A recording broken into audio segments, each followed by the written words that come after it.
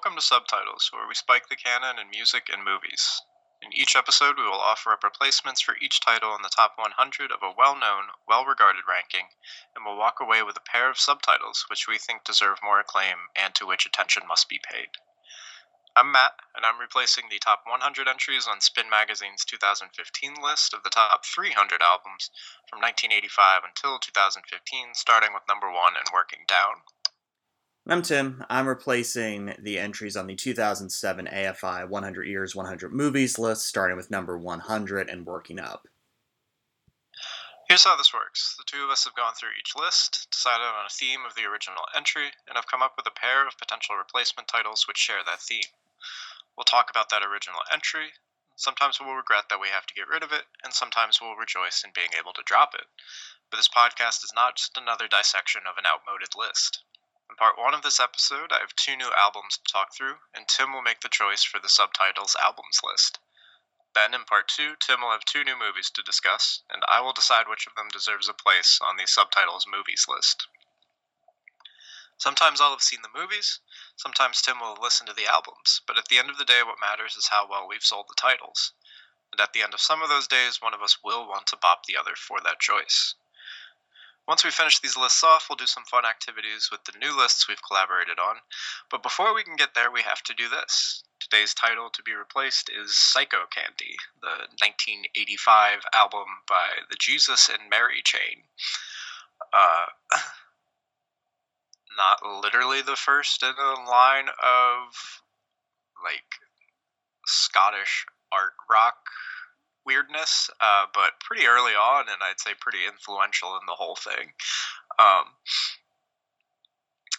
This is an album, and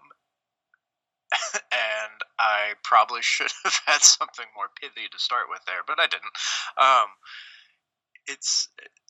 Yeah, go ahead. I mean, all I had was the Jesus and Mary chain in this economy, so I don't know that pithy is necessarily going to be what we do this morning. I'm so sick of that tweet format. I really liked it at first, and then I just got so sick of it after everyone did it. But yes, in this economy. Psycho Candy is if you ran Beach Boys pop through a chainsaw. I think that's a fair way to describe it.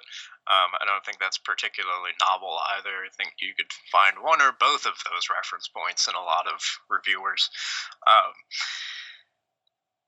Basically, this is a duo primarily who's fairly minimalist and who makes gorgeous bubblegum pop, but you'd be forgiven for not knowing that right off the bat, because it's basically they write that, distort the hell out of it, and make it sound like you've run it through an industrial shredder, so that you have these beautiful little melodies and beautiful little songs in the center of just utterly chaotic, utterly metallic noise.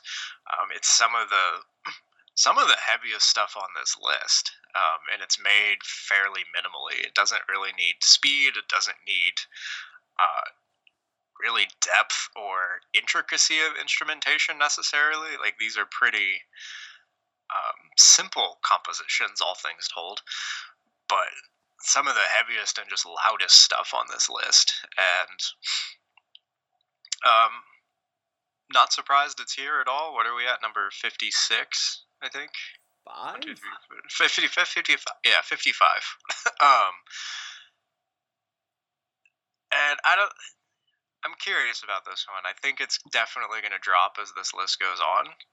Maybe I'm wrong on that. I don't know that I think it should or shouldn't, but I'm not surprised that it's here with what this composition of writers was. But I do kind of expect it'll drop as it goes forward, which is kind of sad because, as I said, this one's from 85, so it's one of the, if not the earliest album on this list. Right, granted, it's the year of the cutoff. I think maybe the Replacements one is earlier, but yeah.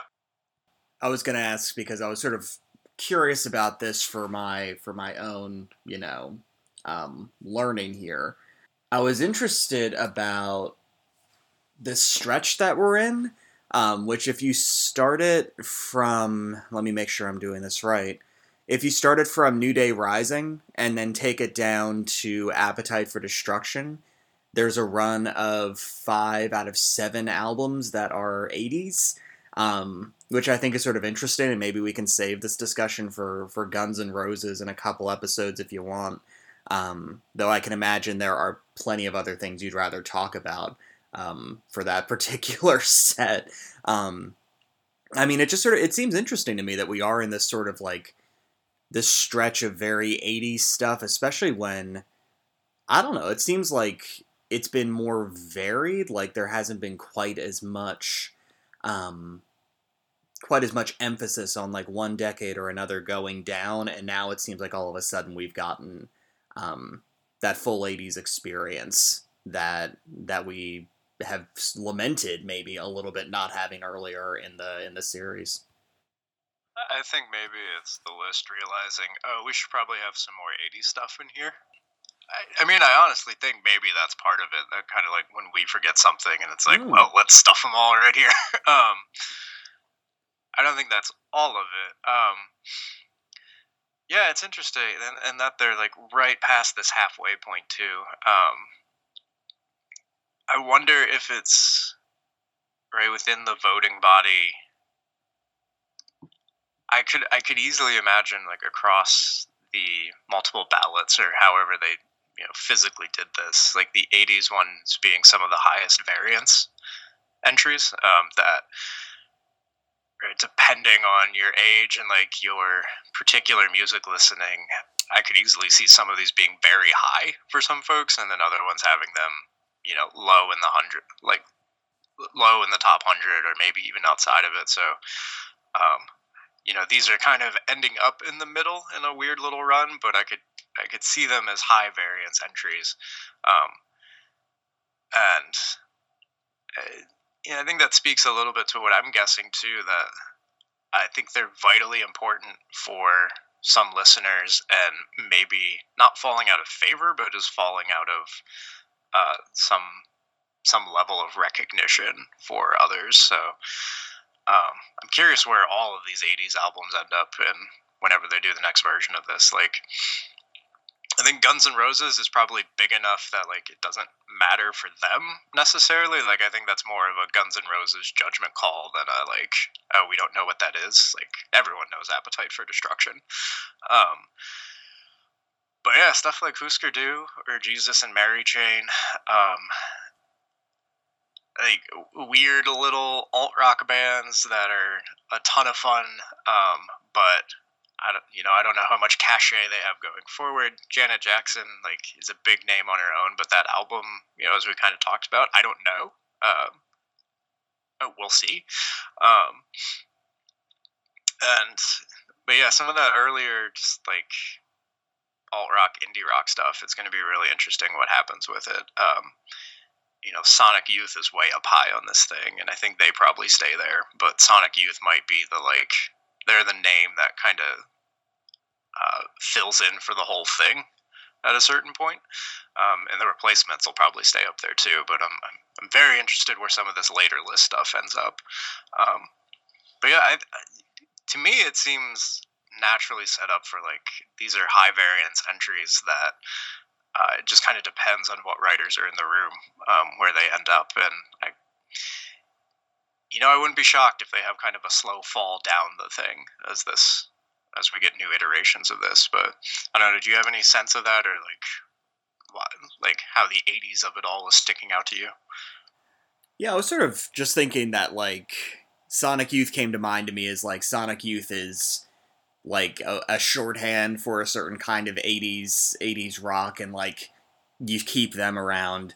And then not to make this the shoegaze podcast that the internet wants it to be, but like this album was like reminiscent of Loveless a little bit, and like if you've got My Bloody Valentine up there, then how high do you need to have Jesus and Mary Chain if you're thinking about albums that are by the next time they do this, like 40 years old, like that's something to consider as well. So like that to me is sort of the question of do they feel like they have the representation or the coverage they need? Um, but this album would be sort of sad to see drop. I think it would benefit from more listens from me because this is like Jesus and Mary Chain is one of those bands. I'm like, oh yeah, cooler people than I do listen to this. Like they are one of those bands. I'm like, yes, I know they exist, but have never picked them up before. Um, and I found this album really appealing. I thought it was like I'm always a sucker for like a super short album, which this is not literally the shortest album, but it's like under 40 minutes, and it makes everything just feel a little bit more brisk when you take it all together. Um, like for me, I think the Beach Boys thing is almost most appropriate because there is this kind of briskness in the lyrics, in the music, and the songs themselves, like even like from everything from length to like the introductions, like all of that stuff just feels really tight. Um, in a way that really is like a different approach to the material than, than you can imagine the Beach Boys having, but like a similar starting point. Like I think that is really cool. And it's clear that like this is a band that can make a. Well, I'm gonna move back slightly. I think they are definitely one of those like markers of cool, like you were saying. Like, um, I'm sort of surprised there aren't like more Jesus and Mary Chain shirts floating around as like hip fashion statements. But it's also clear that they can write a tune just like Honey has appeared in a lot of things. Like it has placement in a lot of media. You may not. I don't know. I don't think it's such that like people hear it and go, "Oh, Jesus and Mary Chain." Yeah, I definitely think Jesus and Mary Chain is a marker for cool, like you were saying. I'm surprised I don't see more like Jesus and Mary Chain shirts as hip fashion statements. Maybe kind of the B level tier of that, but like I'm surprised they're not more a part of that because I think their name is definitely part of this. As we were just saying, this like '80s in particular alt rock, indie rock move that is, I think at this point, canonized as a cool thing. Like that's for the cool kids, and if you grow up listening to that stuff, they're just on kind of a different level than what we dweebs are. I love these bands, but I also support the dweebs. I think you need to listen to regrettable stuff when you're growing up. But anyway, and it's clear that Jesus and Mary Chain knows how to write a good tune too. Like just like Honey in particular has a lot of media placement. It's been in a lot of movies, a lot of TV shows. I don't think it's one that you hear it and you go, "Oh yeah, that's the Jesus and Mary Chain," which I think speaks to kind of what you're asking and what we're into a little bit here. That like I don't know that this is a band that is immediately recognizable from their songs, even though their style is, if you know what it is. But it's a name that I think has quite a bit of recognition. I think a lot of people could say, "Oh, I know that as a band, but I don't know them." But you can hear in stuff like Just Like Honey that they could have been, huge pop stars if they really wanted to. But they were a lot more interested in kind of diverting the path of guitar music in this 1985 moment, which is something we've talked about before across a few episodes, I think, like how this is a particularly pivotal moment for what guitar rock is doing, especially in the UK. But yeah, go ahead, Tim. I was just going to ask if you wanted me to prove your point. Yeah, go ahead. All right, so I was listening to Just Like Honey, and I'm like, oh, I know this song. Where have I heard this song before? And then it turns out Just Like Honey is the song that plays at the very end of Lost in Translation and that Bill Murray, Scarlett Johansson whispering thing. And I'm like, yes, that's where I know this. Like, that was, and I had no idea that was Jesus and Mary Chain. Like, this is an exact, like, it's gonna sound like I'm making this up to prove your point, but, like, that is exactly what happened. I'm like, I don't know these people. I know this song. It's from the cool movie. It's from the movie that people really like. Like, that's exactly what that is. Don't you have Lost in Translation hot takes? Is this the moment? like I'm not a fan. I think Lost in Translation is a little bit corny, and people, I don't know. Like, as far as Sofia Coppola goes, you would do much better to go back and watch The Bling Ring again, because that's so much more profound and thoughtful than Lost in Translation. But I mean, I can save some Sofia Coppola hot takes as someone who does actually like her work, which I realize is almost hot takey anymore. Oh, is that the? That's sad if that's the point where. um, well, we'll save that. But anywho, so good chances, listeners, that you've probably heard "Just Like Honey" at some point in the background of your lives, and if you go through and listen to Psycho Candy now, it's the first track. You don't have to go Mm-hmm. far, and you too may have wait a minute moments. Um, so I think that speaks pretty well to kind of the nature of this band's style and just their legacy. They do seem to be kind of one of those wait a minute bands that maybe I should trademark that term and write about it as like everyone has heard something about heard something from this band or like they recognize something, but they can't put the two and two together there. And Psycho Candy in particular, again, right? We described the general sound. Like I think that's the biggest thing people need to know going in, because it's the thing that's going to confront you right away. Just like Honey is a little bit softer overall, which I think is why it's the major pull out. Like here's the reference point, here's the hit. But the rest of this gets loud. It gets hard. It gets distorted and fuzzy as all hell. And it gets, you're really trying to hang on to those little beautiful kernels in the center of all these songs as just noise happens around all of them. And that more or less takes us into what our topic for today is going to be, which I think I wrote down initially as gauzy goodness. We might just call it gauzy. I don't know. Gauzy is the thing here. We're going to roll with the adjective.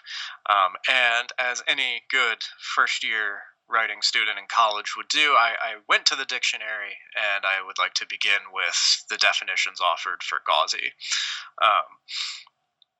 Do you not like my strategy? You raised your eyebrow at me. In this economy? In this economy. Number one. This one's shocking, I know. Resembling gauze. Thin and translucent. That's the key there. Thin and translucent. Okay, number two. Marked by vagueness, elusiveness, or fuzziness. And number three. Tending to be or make romantic. Interesting little run of definitions, I think. It was exciting to see that range. So I'm not intending to rate how these albums fit on all three of those. I'm just offering them as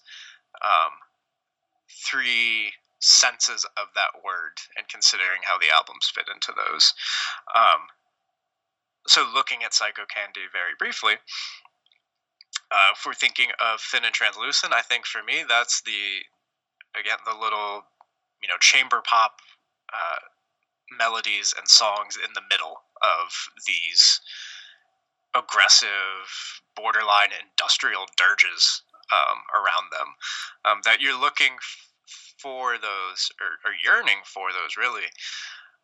Kind of thin, translucent, far away, beautiful moments in the middle of these songs that have been built around in layers and layers of distortion.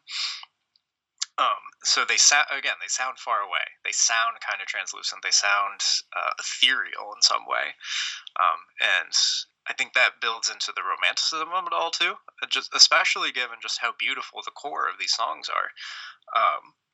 That there is that kind of romanticism that we can get to that middle space if we have to cut through all the mess and the distortion and the fuzz and the and the metal and all of it. But if we can get through that, there's this beautiful heart to the thing. So I think, if we're thinking about resembling gauze or the romanticism of it all, there is I know, I suppose kind of this wistfulness. I think again in the middle of all these songs, um, but it's sirens wails around it. And in terms of vagueness, elusiveness, or fuzziness, well, I think I've basically implicitly been describing that. This is the whole thing is built out of fuzz on this. You don't have to go too far into hearing the guitar tones they're striking to realize how just vague and messy and staticky and fuzzy this whole thing is. And again, the elusiveness of those middle parts, of those melodies, of those um, pretty simple pop songs that Jesus and Mary Chain could have made a big career out of, but they were more interested in, how do we take this in a different direction for guitar rock, for guitar pop? Like, how do we make this something different? Um, how do how do we experiment with it to some degree? And there's a vague, an elusiveness or fuzziness that comes from that as well. So I guess just as a wrapping up in general, like, this is a band that does, as I was saying, chamber pop or '80s guitar pop. Even like they're definitely in conversation with early '80s stuff, with the rise of synth pop in particular, and make something muscly and minimal. And you invoked shoegaze earlier. This episode is basically a shoegaze episode. It's called something different, but like it's related. And Psycho Candy becomes an album that helps. It doesn't establish necessarily, but it helps really firm up the path for where alt rock is going, the path to shoegaze, the path for a lot of guitar rock experimentation that's going to happen in the late '80s in particular, and even more particularly, a lot of experimentations that will happen with distortion, which is a topic we've talked about before very explicitly in the Sonic Youth episode way back when, and something that I've brought up in other episodes as well as a sound technique that can be particularly weaponized, and Jesus and Mary Chain are definitely doing that and doing it with aplomb. So, anything else on Psycho Candy, or anything on our theme before I put us into the subtitle options? No, I think that was a good intro, and it had much less to do with Lost in Translation than mine did, which is beneficial. That's a movie I haven't watched in a long while, so I'm not gonna get into it and pretend I remember everything. I will tell the listeners at home a little inside baseball. Not inside baseball, just inside my head. As you were talking, I went to look at your theme for today, which has changed, and was trying to pre-plan a segue. I have my work cut out for me, folks. Let's see where I end up. Good luck. Yeah, so our options for today are going to be an album that is, honestly, I could have easily put it in the shoegaze episode, and I'm pretty sure I thought about it there for a while. But it's Heaven or Las Vegas, the 1990 album by the Cocteau Twins, and our other one is going to be Kill for Love, the 2012 album from the Chromatics. So, again, let's just preface this and I suppose get it out of the way. If you are one of the apparently majority internet listeners who like our shoegaze wonderings and musings, this is an episode for you.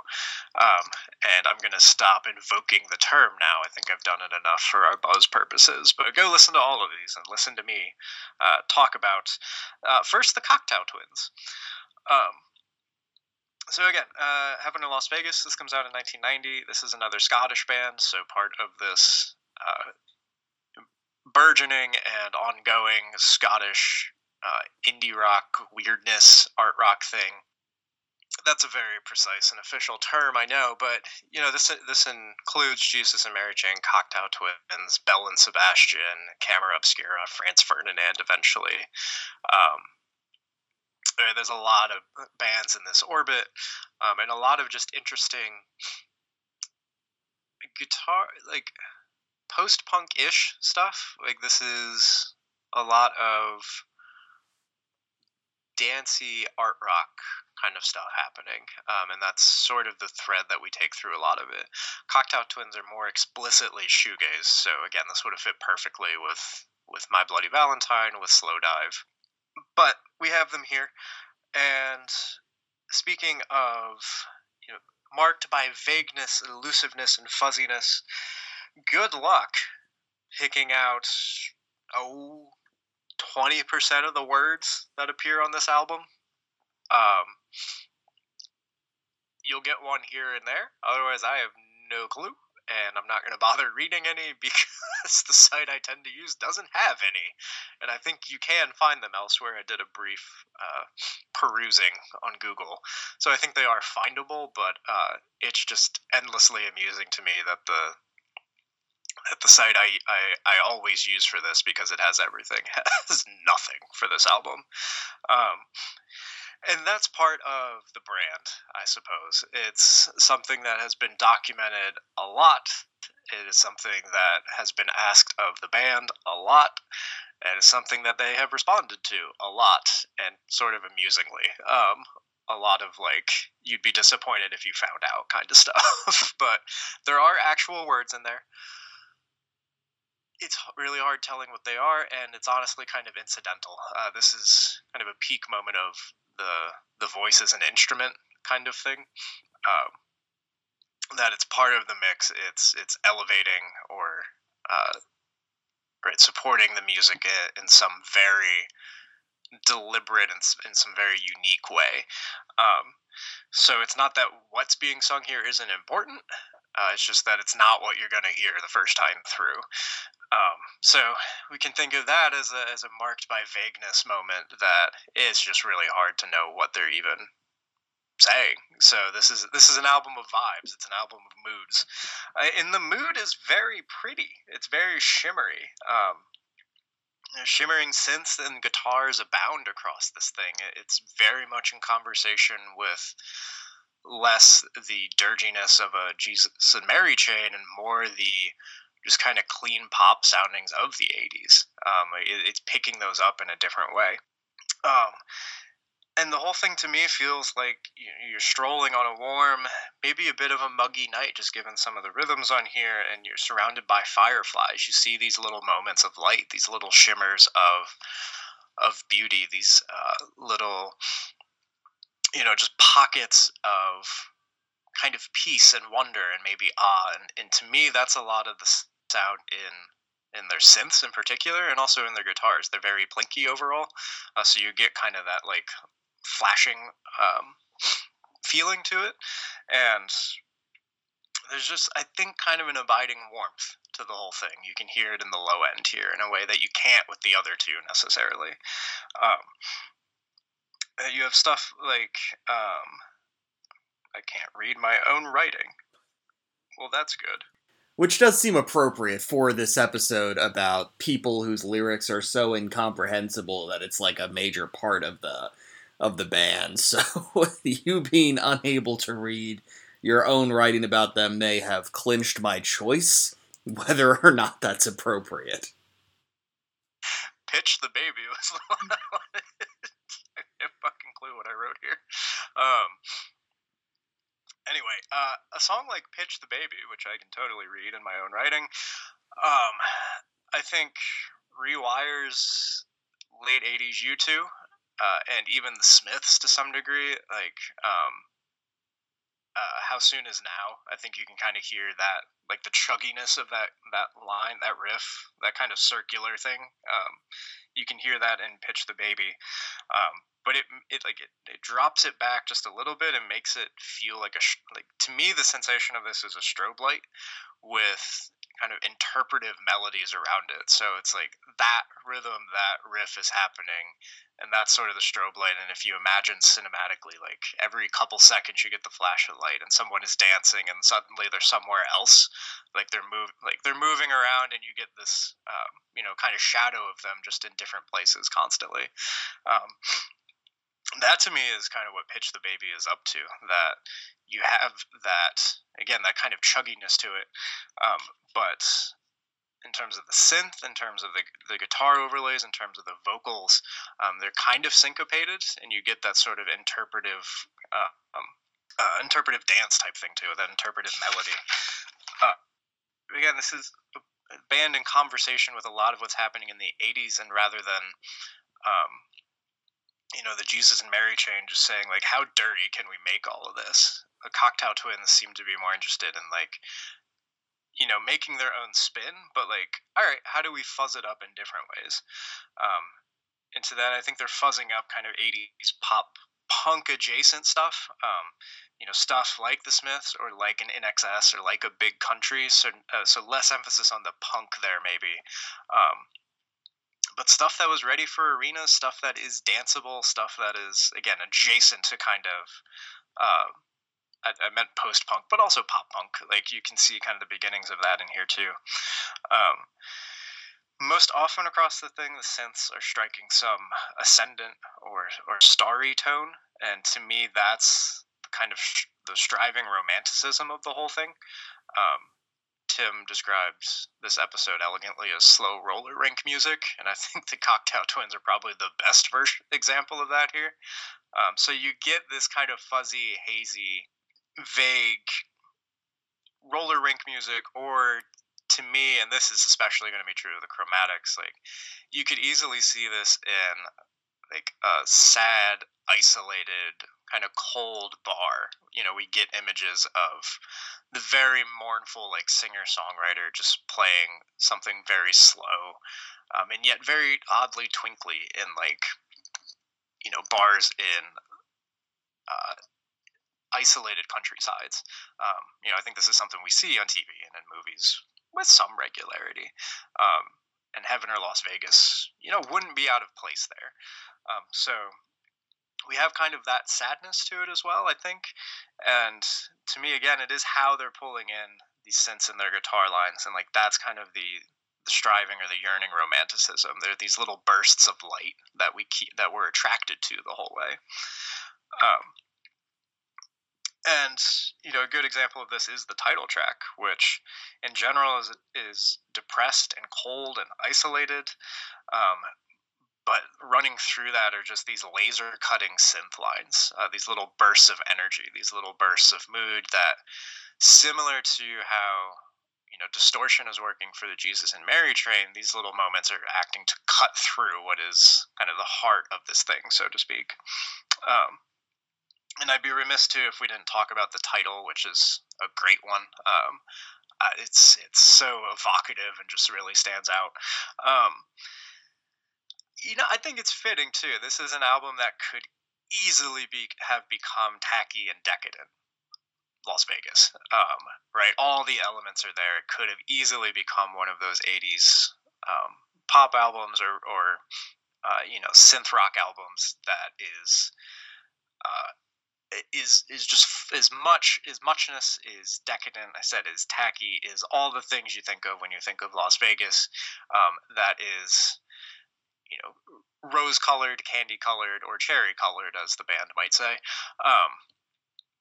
And yet it's dedicated to these little moments of starriness, these little moments that rise above everything, these warm moments, regardless of what instrument that's with, voice, synth, guitar, bass, drum, something is always kind of cutting through, trying to rise out of this kind of general malaise, this general fuzziness, and it's not nearly as heavy as the Jesus and Mary chain, but you get that similar kind of layering, I think, of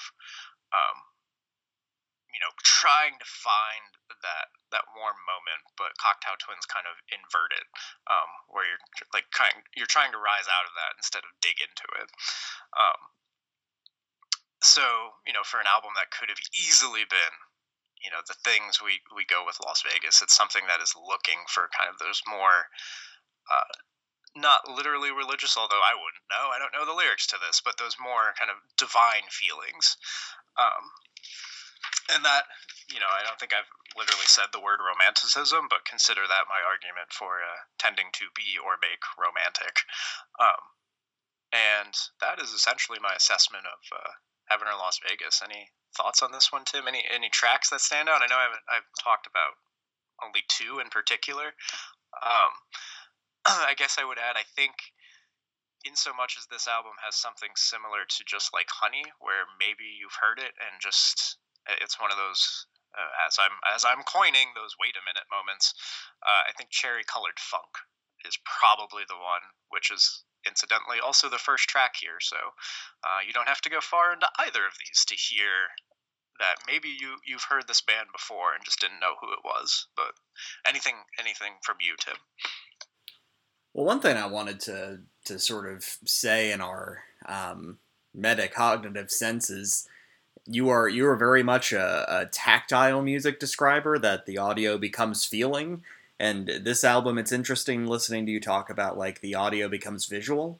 But I think there is something like nimbused about this, which I think has that sort of like atmospheric gauze going on about it.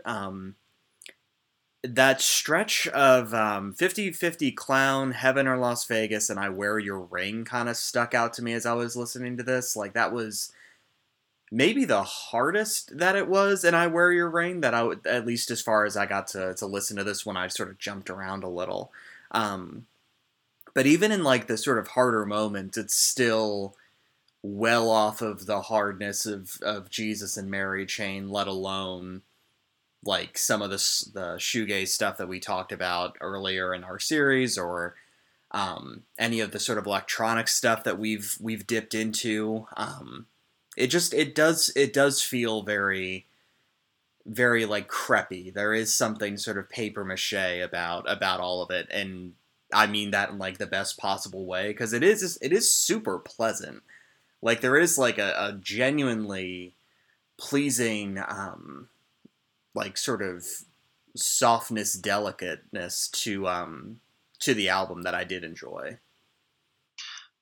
Yeah, I think that's a great point. There's always, with this one especially, like you can just kind of hear and feel a film over the thing, and it's not like, it is keeping you separated. It's not like putting you at immense distance like some other production tricks might, but it's, I don't know, it's sort of like this membrane around the whole around most of the songs anyway, um, and it does create this really interesting sensation while you're listening. And I agree about kind of the middle run of this album, um, and related to that, this is a rare album for me anyway, where I think probably the middle stretch is the strongest one. um, I tend to find that either the beginning or the end of albums is usually stronger for me anyway. And yeah, I agree about that middle stretch. It's for me anyway, kind of a rare moment of an album where I think the middle run is the strongest. I tend to think either the beginning or the end is strongest on most albums, for me anyway. But here, that exact stretch you laid out, 50/50 Clown, title track, I Wear Your Ring, that's just some of the best and most beautiful stuff on here.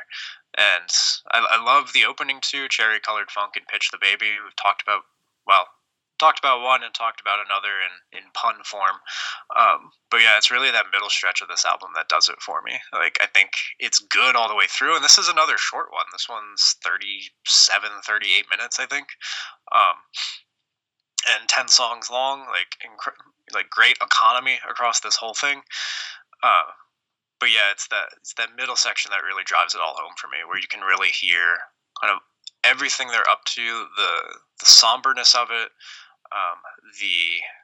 the warmth or the joy that maybe they're searching for in all of these, and again that film, that membrane, that ineffable something that's just kind of around all of these songs that keeps them contained into their own little fuzzy, hazy worlds. Anything else about this one?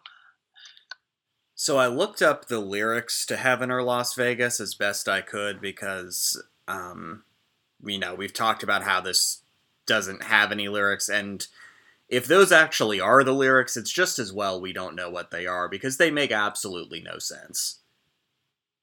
You gotta read them, man. I have never actually looked at them, I'll be honest.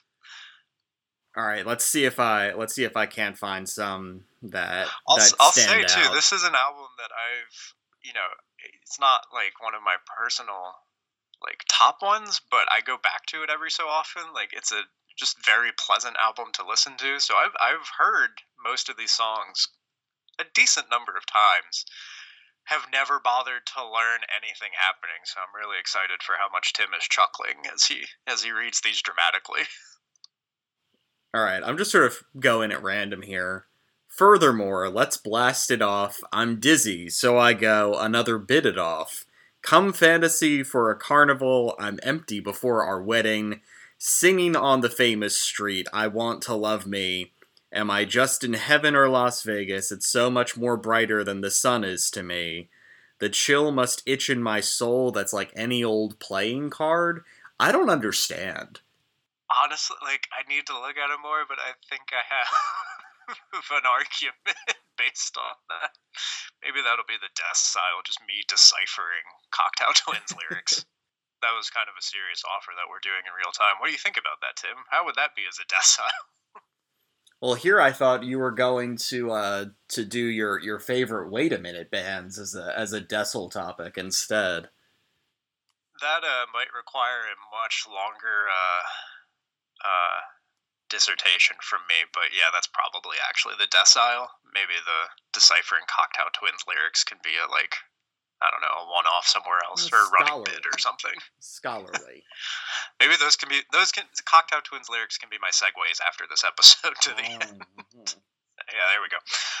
Anywho, thank you, Elizabeth Fraser, for your legitimately wonderful voice.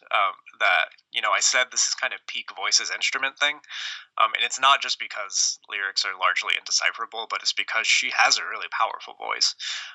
But thank you too for this delightful weirdness in your lyrics. And yeah, you were right. We're probably better off not knowing.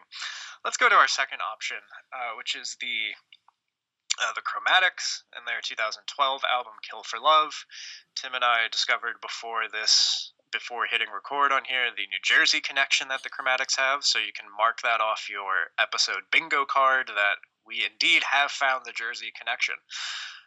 And Tim, you're going to write down a whole bingo card now, aren't you? Mm-hmm. Tim, I have a question for you too. Mm-hmm.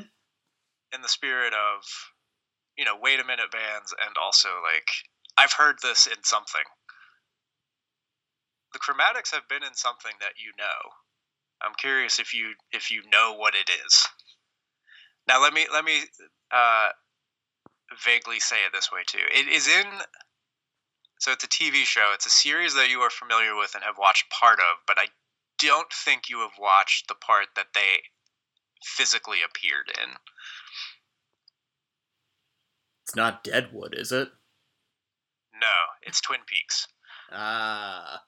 So, Chromatics are basically like a house band, and I forget if it's literally the first episode of the revival, but it's one of the early episodes of the 2017 Grand Edition. And I want to ask you this follow-up. Having listened to the Chromatics and having listened to Kill for Love, do they sound like a Lynch band? Do they sound like a Twin Peaks band? Yeah, the part where this makes perfect sense to me. I think not to steal thunder here, but there's that these streets will never look the same, where I kind of like looked away and was doing something else, and then I realized it was the same song. I'm like, okay, it's this kind of band. Like this is what we're doing. Like here's what we're up to, and that's like a very David Lynch thing. Like that moment where you realize, oh, it's one of his movies, right? Like that same kind of energy was definitely in here. So that seems appropriate to me. And it's weird too because the opening stretch of this album, after the literal opening song, I think like tracks 2 through 4 or 5 maybe like are relatively to the rest of the thing jaunty. Like they're pretty short, like they're poppy in a way that the middle section of this album just isn't. Like you said, we have some stretching songs here. We have stuff that, if you're a fan of a band like the War on Drugs, a newer band, well, this is a newish band too. But if you're fans of that kind of sprawling, like heartland synth rock, that is in vogue right now, which is fun. Like I like a lot of those bands. But like the middle of this album is doing something similar to that, complete with the interstitials. There's at least two. I forget if I'm forgetting one. Tracks on here that are instrumental or have just kind of indecipherable vocal harmony behind them. And both of the ones I'm thinking of are gorgeous, and I think vital to the arc of this album, which is much longer than the other two. You're looking at 80 minutes, I think. But yeah, it definitely has those parts where it's like I've listened to this one of the three. This is the one I've listened to most, and even yesterday when I was revisiting it, I still had a moment, and it was with "These Streets Will Never Look the Same," where I came in at the end, and it was at like the 8-minute mark, and I was like, "Oh crap! I thought we were on to the next one already." Not crap, but like I had the same moment still, and I've listened to this one a bunch of times. But yeah, you had your hand. Yeah, this one, to go with something we were discussing a couple days ago, this album is about the same length as The Emperor's New Groove with credits. Is that your decile? Just The Emperor's New Groove and how it still slaps? I don't know how I'm gonna get that in there, but I'm not gonna rule it out. I'd be down for that. All right, so that's a good, I think.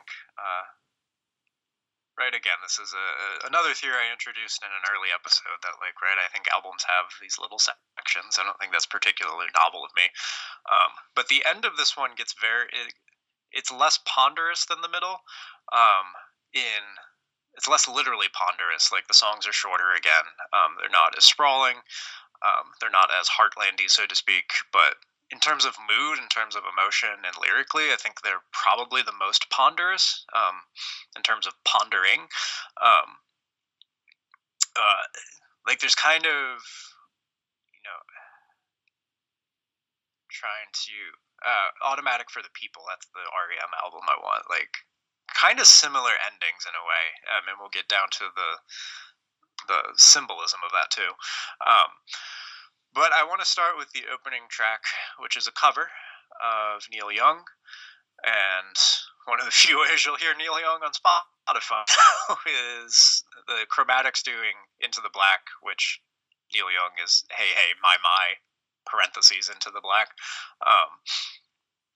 Or on Rust Never Sleeps, the opening is "Hey Hey My My" parentheses "Out of the Blue." It's the opening, and then at the end he does "Into the Black." When like the crunchiest freaking thing ever. That's a great live album if you can find that elsewhere, which you can. But Chromatics, so that song as kind of a proto grunge thing, honestly, that Young can play, more as an acoustic thing, or again can really just dial up the guitar crunch on that. But it is sort of it's definitely harder rock, and it's sort of a proto grunge thing, and I think an often not entirely misinterpreted, but too narrowly focused on song. Right, and the "better to burn out than to fade away" line is the thing that always gets pulled out. It's a great line, I understand that, and but it's also a song that is very aware of its mortality, by which I mean Young seems to be very aware of his mortality and of his age and of just passage of time in this thing. Like it's sad in ways that I think we maybe don't pay attention to enough when we just pull out "better to burn out than to fade away," because I think Young is also writing this at a moment where he feels himself fading away, which is, I think, just the perpetual Neil Young experience. But all of that to say, right, there's an important somber element to that song that I think we don't think about all the time, but that the Chromatics took and ran with because they hollowed this thing out. It is sparse instrumentation. It is ethereal instrumentation. And it's a slight bellwether for the rest of the album, I think, in terms of sound, but I think in terms of mood, it sets everything up beautifully. because this is a pretty haunting thing. It takes this, this anthem from Young of age and kind of just stubborn insistence of a rebellious zeitgeist, and again hollows it out. It's driven by what I've written as a tumbleweed riff, by which I mean like it has kind of that Western feel to it. Like you could easily imagine it at the corral when everything's empty, when it's just the tumbleweed going across the street, like no one's there, um, and just very aching vocals that are, the Cocteau Twins have beautiful vocals, but for my money, it's the Chromatics have just the most striking ones, or the most forceful ones, I think, here. And I think that, right, just that minimalism of the whole thing, the reduction of the spirit of that song to the sound of this version of it, is very elegantly done. And I think it sets up, again, there is this kind of thin, translucent nature of it, and I think it's making again, what Young is doing with that song, like the sadness of it, but the insistence of it at the same time. That's kind of the translucence on this whole thing. I think that feeling of mortality, that feeling of time, you just kind of feel it here. The vagueness, the elusiveness, the fuzziness. It's less fuzzy in literal ways. It's not like this album isn't nearly as distorted, but it's produced such that, right, there are a lot of elusive melodies and riffs that just kind of, as you were saying with These Streets Will Never Look the Same, kind of the whole of that thing, I think we can get that on in smaller chunks on other songs, where it's like, oh, that thing's still going, or that disappeared and then it kind of came back. Like, right, we get not sort of the driving circular stuff of perhaps what the Cocteau Twins are working with more, but these very meandering riffs and melodies and lines and parts of songs. And tending to be or to make romantic, I think that speaks well to what I've argued is our general, somewhat misguided understanding of Into the Black. But I think in the vocals on this song in particular, as haunting and as sad as they sound, and this is true across the whole album, there's always something beautiful there. There's always some hope there. There's always something compelling about those that, right, that's kind of the kernel that we're striving to hang on to, and you can hear that kind of quiet insistence in the vocals in Into the Black.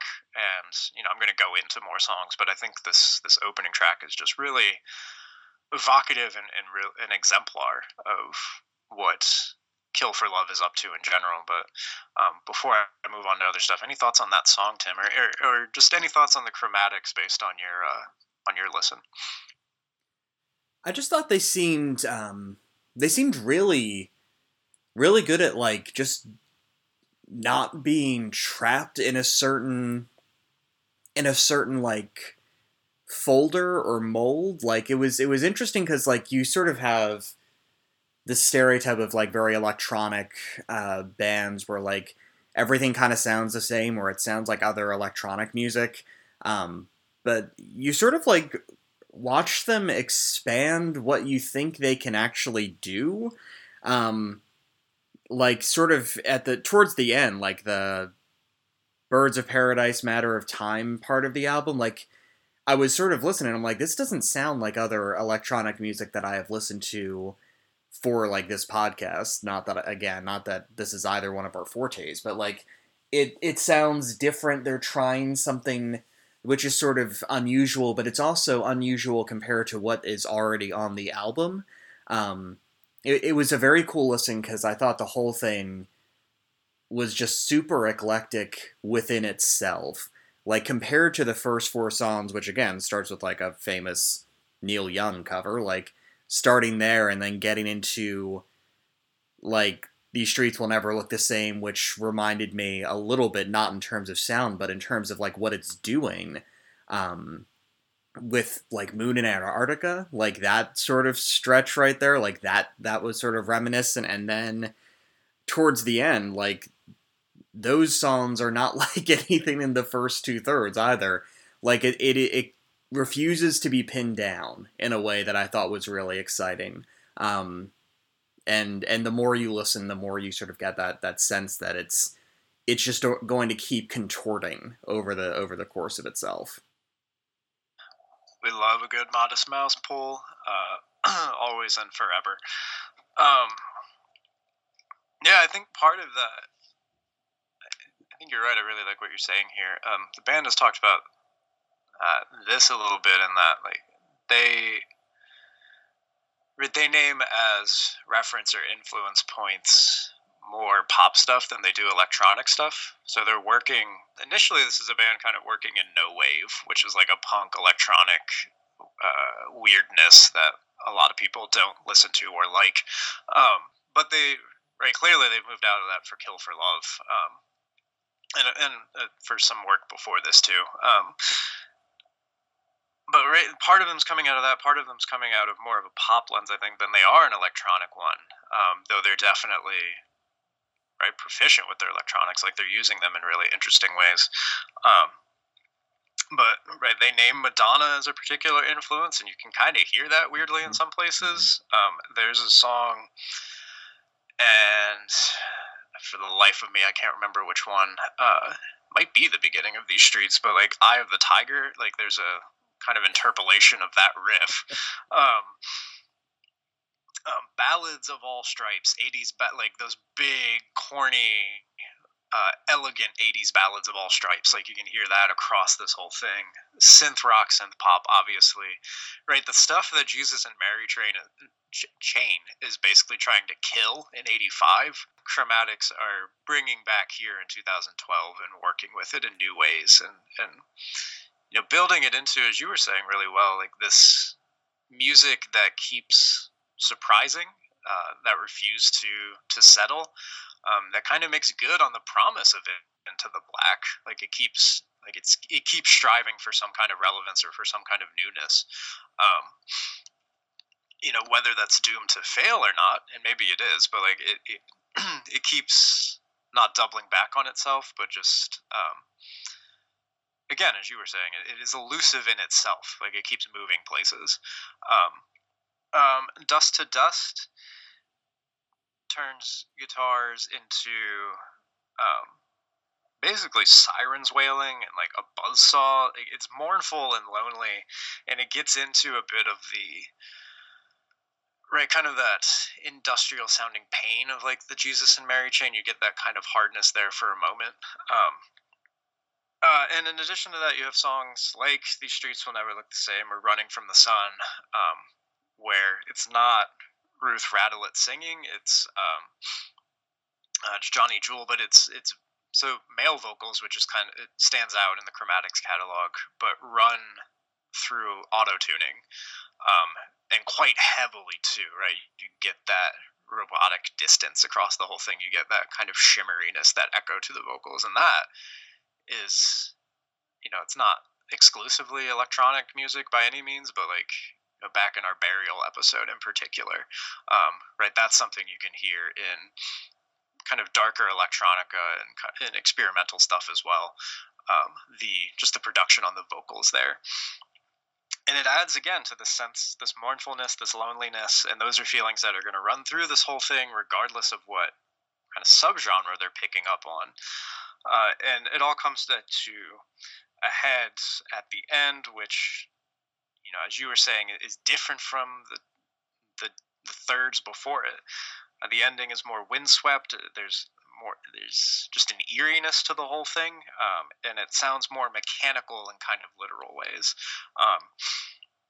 Birds of Paradise, which is a song you brought up, I love this one, and it layers kind of this vinyl crackle, which I think you could hear as vinyl. You could hear like maybe it's a fire crackling, kind of far off, and just this really aggressive metal on metal sound. It's like if you were beating a xylophone with a metal rod, or just ring, like putting, doing some John Cage shit and just putting metal on piano strings and just kind of playing what is a very nice melody and a pretty simple one, not like banging on the thing, but you just hear that metallic clinking, that metal hitting metal. Um, the impact of that, the percussiveness of that, the kind of tinny percussiveness of it. Um, and Rattle It here, very somber vocals, but over the course of the song, she becomes again that kind of sight of warmth and beauty, like in this metallic, kind of crackling, breaking, staticky thing, this fuzzy, vague thing. She becomes the thing that you kind of center on, the source of romance. To bring it back to our gauzy definitions, but these are cold and lonely songs with elusive and guarded feelings. I mentioned before bands in those isolated country bars. Well, it's not incidental that the Chromatics are literally playing in such a place in Twin Peaks. Like, this is a band perfect for that setting, I think. And I want to end just by talking about the river in particular, which is another sad and lonely song about whether it's waiting for change or waiting for someone to come back, right? It's about waiting in a relationship, wanting something more, not getting it and just continuing to wait, which is, again, sad, lonely, kind of cold, vaguely insistent. It's kind of a thematic echo of Into the Black, perhaps, that it's aware of this passage of time, of this change, of the potential danger of, right, just following that, not blindly, but following that kind of stubbornly. And yet it continues. And yet the narrator here is insistent. I'm still waiting. Right, there's kind of a quiet confidence in that, and a quiet, sad confidence, maybe. But musically, this thing is very different from that lyrical mood. It's very shimmery. There's a pulsating outro. The drums across most of the thing are, right, they're kind of a heartbeat. That's basically what the rhythm is beating out.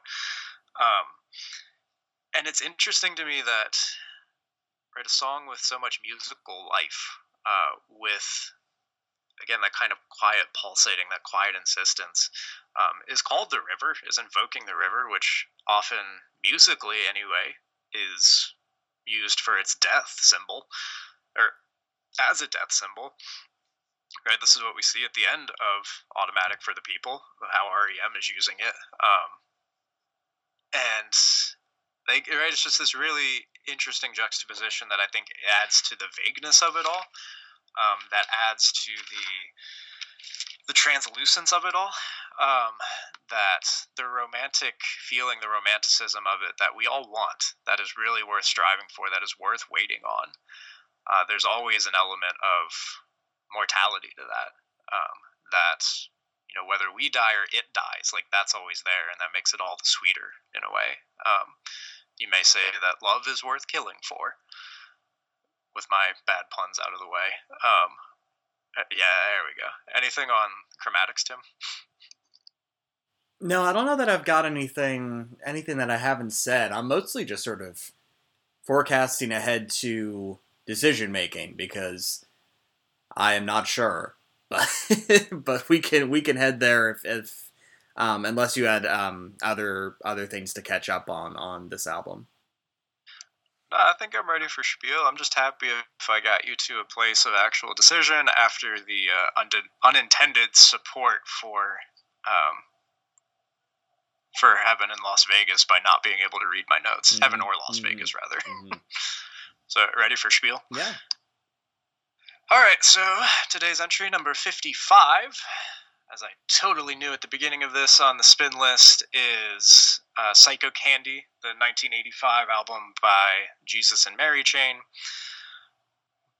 Markers of cool, as we have established firmly at the beginning of this episode.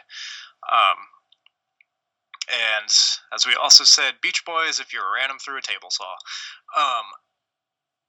It's an album with simpler, beautiful chamber pop songs, at the center of each construction, that's just layered in multiple levels of hard, crunchy, abrasive, metallic distortion.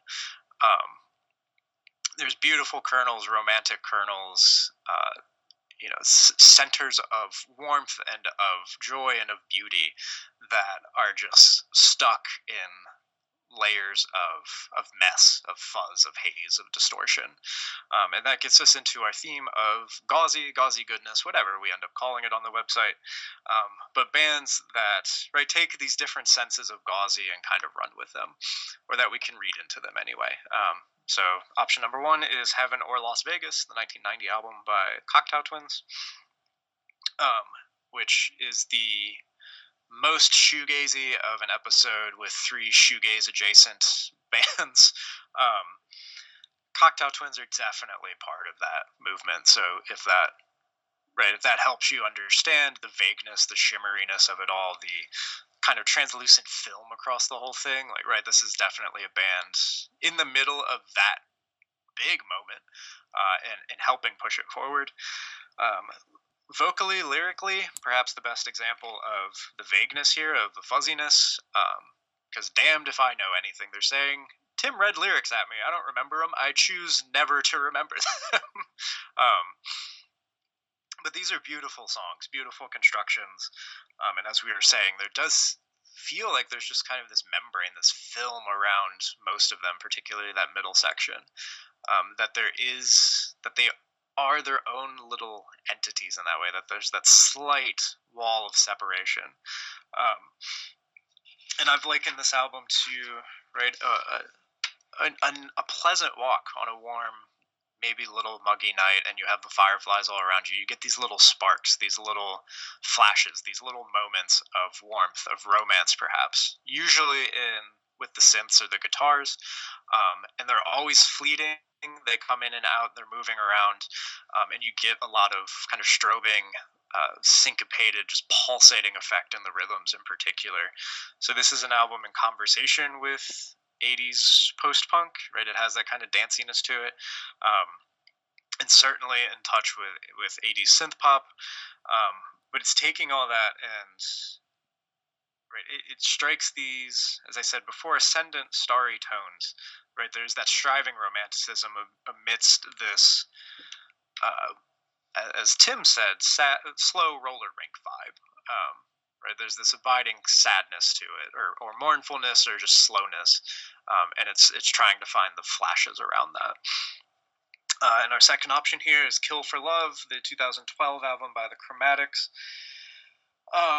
Speaking of sadness, of cold, of isolation, this is the album for you if you're looking for that more in this episode. This is a band musically pretty restless across the whole album. You can hear a whole bunch of different things here, from the more immediate opening stretch that is more explicit synth pop than anything, the middle stretch that is more ponderous, more wandering, more War on Drugs-esque, that kind of sprawling heartland rock, synth rock thing, including some songs that Tim and I were both confused hadn't ended yet. Right? These are songs with multiple sections that are very interested in just where the sounds can go and are going, and you get these sort of elusive melodies, parts, riffs, rhythms, whatever part you want to look at. Like, it's stuff that happens and then disappears for a while and comes back, or or just the elusiveness of the journey of the whole thing, of how it's changing on itself. Right, again, echoing the challenge of the cover of Into the Black, as it goes through and culminates in this ending section that is colder in a way, or at least in mood, I think. But it's more windswept. There's just an eeriness to it. There's more of a mechanical element to it, and I outline that a bit. And Birds of Paradise in particular, how there's just literally more mechanical sound there. But I think at the end of the album, we're really getting that sense of, for one that has been pretty lonely the whole way through, it doesn't betray that feeling. There's still that kind of solitariness. Solitude. We'll go with solitude. Yeah, there we go. of the river, but that insistence on waiting for love, that hanging on to that kind of romantic kernel, and the music supplements that here, shows it. There's, I get there, it's reminiscent of a heartbeat. It has that kind of pulsating effect to it, that shimmeriness, that, right, if I invoke the fireflies again, like you get those little moments of hope, and the river is someone hanging to those, because you have to make it through. Right, you need those. So, Tim, Cocktail Twins or Chromatics? Yeah, this one's a tough one because they're both gauzy, for sure. Like they both have that going for them. That's what I was just going to say. I have done my job if they are both gauzy, and that is that is all I can hope for. But anyway, continue. So the thing to go with here is really a question of which aspect of that do you find more appealing or more interesting. And the Cocteau Twins definitely have a vagueness about them. More, I mean, even more than just like the running gag we've got and that history has about not being able to understand anything they say, even if you read what they're saying. But I think Kill for Love is just a little bit more romantic. There's something about the shape of that album, in the same way that like there is like a literal shape to like this roll of gauze and how you like wrap it around something, which I do just think is more interesting. And the music itself has, again, like it's sort of a harder quality, but it's still translucent. It's still not all the way like pinnable, and if you were to try to pin it down, it would still tear if you like moved it away. So I'm gonna go Chromatics here. I think a tough choice, but I sort of feel like that's the way I'm being led by the terminology. I like it. I like all of these albums. This is not an episode with any like deep personal favorites for me, but it's just all albums I like, particularly the sub options. Like I find Heaven or Las Vegas or Kill for Love both just honestly pleasant to listen to. Right there. I've talked about the sadness in both of them, so that's definitely there. But I find both of them to just be easygoing experiences to put on, and to kind of chill with. So there is certainly that vibe level to them, if that's what you're looking for. But yeah, I mean, I like both. I was going to be happy with either and sad for the either way, right? The kind of running refrain on this, but that's good. It makes me argue for both of them well. Yeah, go ahead. Can I try Pithy again real quick for this? Okay, so I have the go ahead. Psycho Candy, qu'est-ce que c'est? That's my pithy attempt. That was me doing a better job than the meme. That is better than the meme. I Thank like that you. much more. Yeah. Thank you. Anything else on any of these, or the Talking Heads while we're here? We're not starting Talking Heads when we're this far in. Oh, it's sad that I mean, I brought in a Talking Heads album, but if this thing started in 1980, very different list. For more obvious reasons, but also for the Talking Heads of it all. Thank you for listening. Again, our entry today was number 55 on the spin list was Psycho Candy, the 1985 album by the Jesus and Mary Chain.